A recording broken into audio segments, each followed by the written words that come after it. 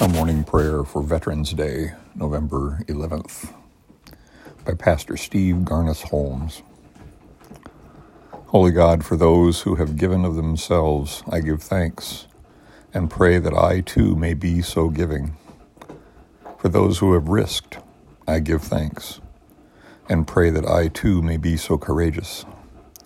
For those who have sacrificed, I give thanks, and pray that I, too, may live not for myself, but for others, not just for my own, my family, my kind, my country, but for all others, in gratitude for all, strangers all, who have given so much for me, because we are all woven into one web of care, one body, one life. Amen.